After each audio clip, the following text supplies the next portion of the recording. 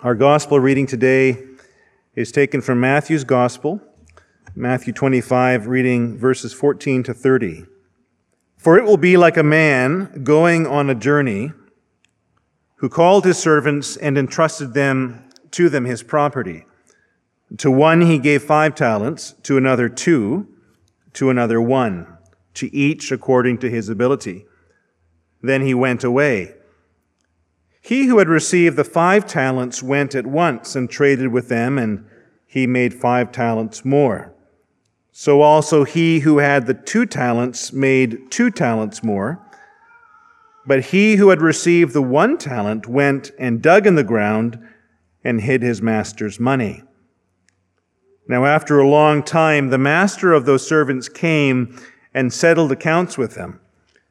And he who had received the 5 talents came forward, bringing 5 talents more, saying, Master, you delivered to me 5 talents. Here I have made 5 talents more.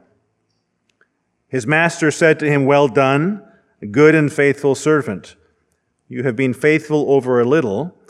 I will set you over much. Enter into the joy of your master.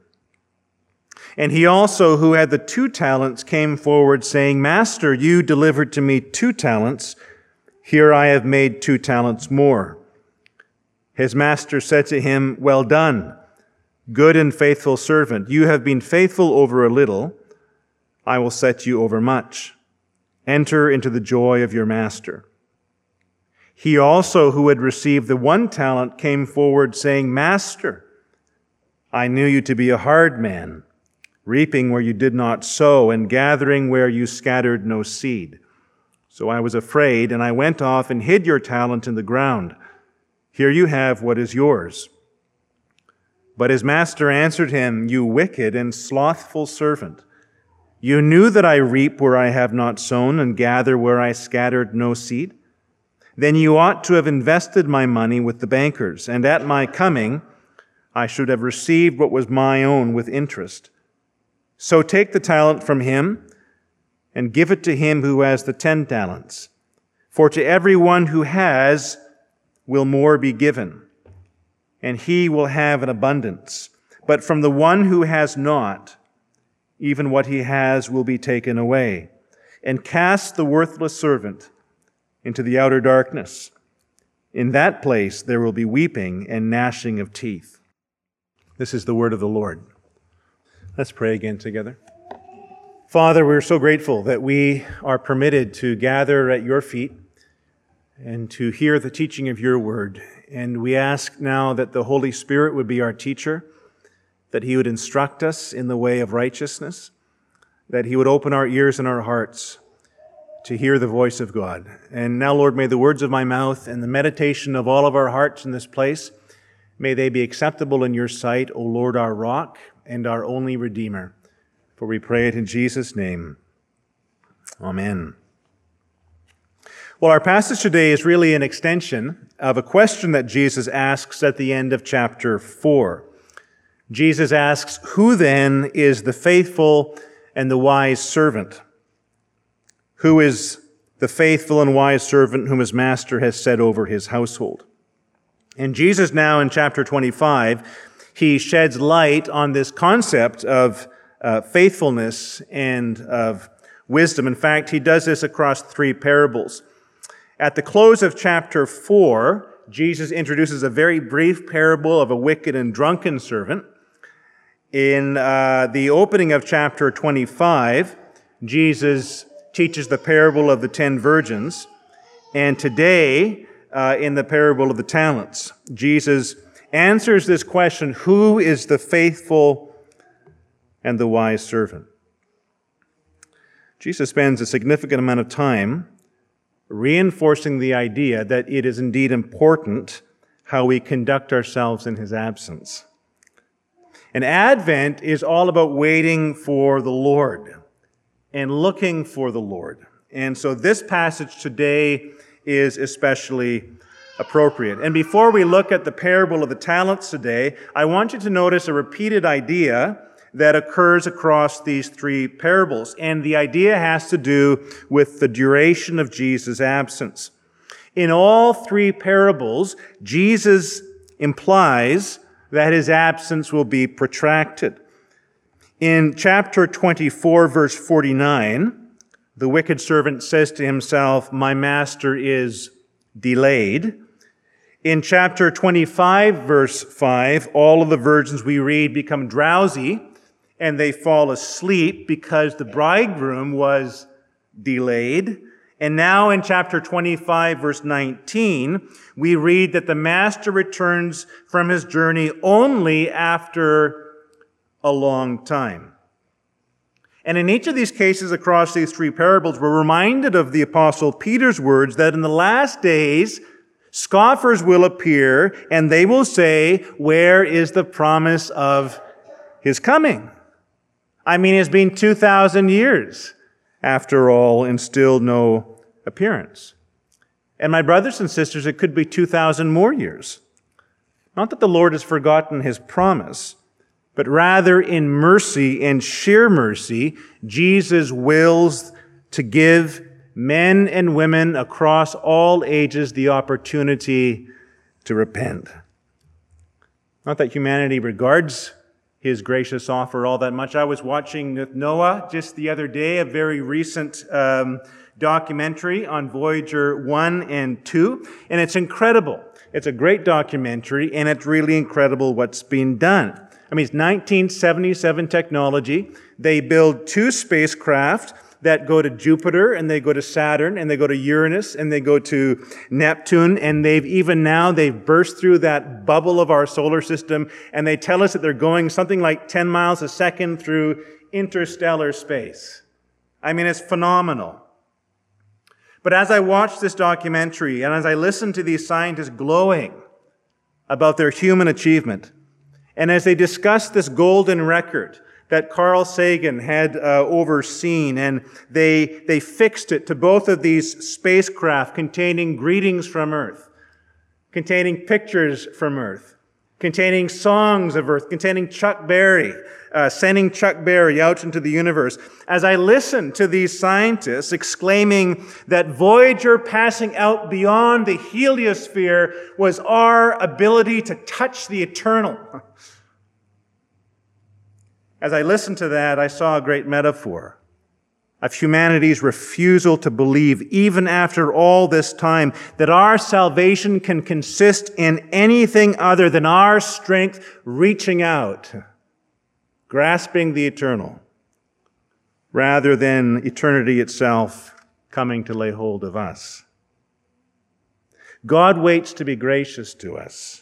Jesus prolongs his absence for the sole sake of mercy, not wishing that any should perish, but that everyone should reach repentance. Well, if that's the reason for his long absence, then the talents he discusses in chapter 25 should be more clear to us. The talents in the parable are really sums of money. They're resources. They're opportunities. They are the means with which to further the master's enterprise, the master's business. And if the Lord's enterprise is mercy, if the Lord's business is to bring men and women to repentance, to open their hearts to the message of the gospel, even as he opened Lydia's heart to the gospel as she sat by that river in Philippi listening to the apostles' message, and God sovereignly opened her heart. If that is the Lord's business, then the talents, the sums, are the opportunities he gives to be about this very thing. He gives us various stations in life, platforms through which the gospel of Jesus Christ can shine. And it's not just formal ministry or missionary service. It's every area of life where God places us, where we have the opportunity to be windows through which the light of Jesus Christ can shine. When I was in Toronto at seminary, freshly married, I began a job at the hardware store at Eglinton and Warden, big kind of box hardware store, and I was a window and door salesman, of all things. And one of my coworkers was a very large and a very intimidating man. He towered over me, and he was twice my width. And when he confided to me that he carried an illegal gun in his trunk, it didn't make matters any easier for me. And when he found out that I was a minister in training, this man became very, very aggressive with me, both physically and verbally, demonstrably aggressive. Until one evening when everything changed. And in the course of a conversation, this man's whole countenance softened and he broke down. And he admitted to me that his godly mother had been praying for his salvation. And I had an opportunity to share the gospel with this intimidating man very freely. And when I finally left that hardware store, when I left it for good, his response was the most tender. And I'm not sure what happened to this man, but the Lord created an opportunity in that place to hear the gospel, and not in a church, but in an aisle with windows and storm doors. You see, the talents are the opportunities God gives us to be gospel lights to men and to women so that they may come to repentance and so that they might believe the gospel. And so the talents, quite specifically here in this passage, are not our abilities. The talents are not our abilities. We read this in verse 15 if you take a look in front of you. To the one he gave 5 talents, to another 2, to another 1, to each according to his ability. The talent is one thing, the ability is another. Now, I need to say a few things about these talents and about these abilities. First of all, our passage today tells us that there are in God's kingdom men and women of different abilities. God in his wisdom and in his providence allows different abilities to come to different people. Some are musical, some are not. Some are academic, some are not. Some are good with their hands, some are not. Some are good at everything, most are not. God makes big stars, God makes small stars. God makes noticeable things, God makes unnoticeable things. God makes Spurgeons and Whitfields and Jonathan Edwards, and God makes that poor girl down the street who no one knows about, who keeps quietly about her business, nourishing her faith in the Lord. And yet the angels in heaven know her very well. And it's a mistake, therefore, in light of this, to begrudge people for what God has given them. It's a mistake in our life to resent the providence of God. But the devil is surely going to come to many of us and tempt us along these lines. He will tempt us to envy with poisonous bitterness the abilities of others and to be radically discontented with what God has given to us. But you see, God gives us opportunities, talents, in relation to who we are, not in relation to who we would rather be. And when the devil traps us in this kind of poisonous and bitter discontent, we miss the opportunities that God desires to grant us. John Owen, the great Puritan theologian, when he heard John Bunyan preach, he said, "I gladly give up all of my learning just to preach like that man, just to preach like that tinkerer." But you see, that wasn't Owen's gift. Bunyan was given by God the remarkable ability to preach passionately. Owen could write the death of death and the death of Christ in a way that Bunyan could never dream. And what a shame it would be if Owen determined to be Bunyan and Bunyan determined to be Owen, because we would end up with neither of those two men. Godly contentment, my brothers and sisters, with who God has made us to be, is the thing that leads to the fruitfulness of his kingdom. If you want to have no fruit, my brothers and sisters, if that's your goal in this life, then just try to be who you're not, and you'll make your way very well. Secondly, the abilities and the talents don't serve or profit ourselves in this parable. They only profit the master. It is his property that he gives out to these servants. He entrusts them as stewards with his property, and the gain of the investment redounds only to the master. It doesn't go to them. And therefore, it makes no sense whatsoever to resent the giftedness of another or the opportunities of another when those gifts and opportunities exist solely and only for the glory and the gain of Jesus Christ. The more our eyes are fixed on Jesus, the more thankful we become at the opportunities of others. The more thankful we become at the gifts of others and the talents of others and the abilities of others, because we know that it goes to Jesus and not to them. The less our eyes are fixed on Jesus, the less our eyes are fixed on the Master, the more embittered we become. The more we wonder why they're up there and not me. The more painfully aware we become of those who've received the limelight and not myself. Thirdly, the talent in Matthew's gospel is not proportionate to the reward in our parable today. Whether it's 2 talents or 5 talents, the reward is the same, because the reward is not for the talent. The reward is not for the measure of the opportunity, but the reward is for the faithfulness. And the reward in both cases is the promise of much. You've been faithful over a little, I will set you over much in both cases. And this parable in Matthew tells us exactly what this much means. It's verse 21 and verse 23. Enter into the joy of your master. You see, in this parable, the reward is the Lord's own reward. It's his inheritance. It's his treasures. It's the joy that was set before him when he was stumbling with the cross up the hill in the midst of his own sufferings. You've been faithful over a little, he says, but I've been faithful over much. And my Father, he has rewarded me with everything. Joy unspeakable and full of glory. And now I give my reward to you. Indeed, I give you my own throne to sit upon it.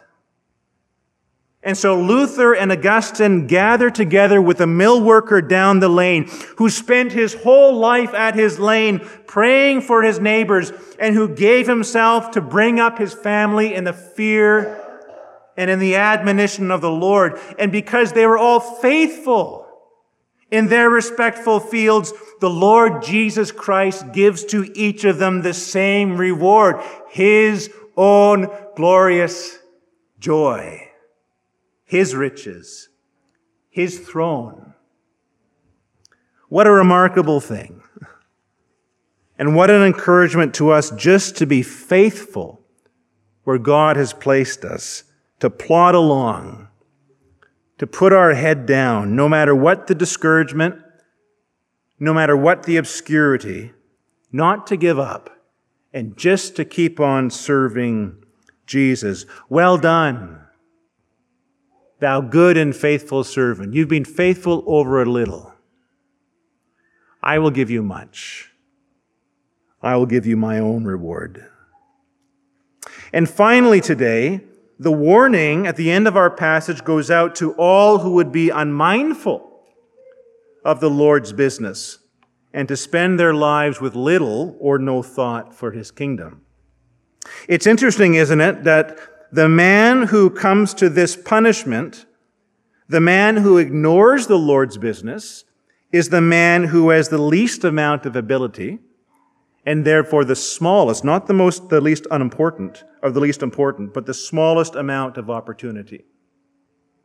That's the man who shirks the Lord. It's really demonstrative, isn't it, of the temptation that each of us face to treat small responsibilities with little or no care. We compare our duty to great duties.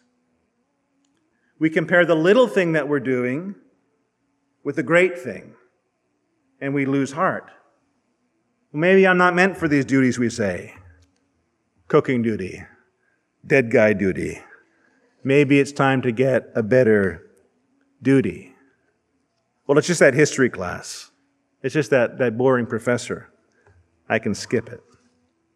It's just that small, insignificant job and those pesky clients. I can brush that off. I can just ignore it.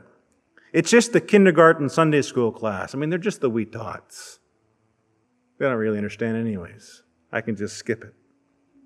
I don't need to spend much time on this, we say to ourselves, because it's just really small. And you see, we despise the task because at heart we don't have much regard for the master, for whom the task is required, and to whom the glory redounds when we do it faithfully. This is why the lazy servant in our passage, to excuse himself, do you notice what he does? To excuse himself, the lazy servant, he starts to malign the master. You're a hard man. You're an unreasonable man. When up to this point, all that we've seen is goodness and kindness. He gives them of his own stuff. Take it. Take responsibility.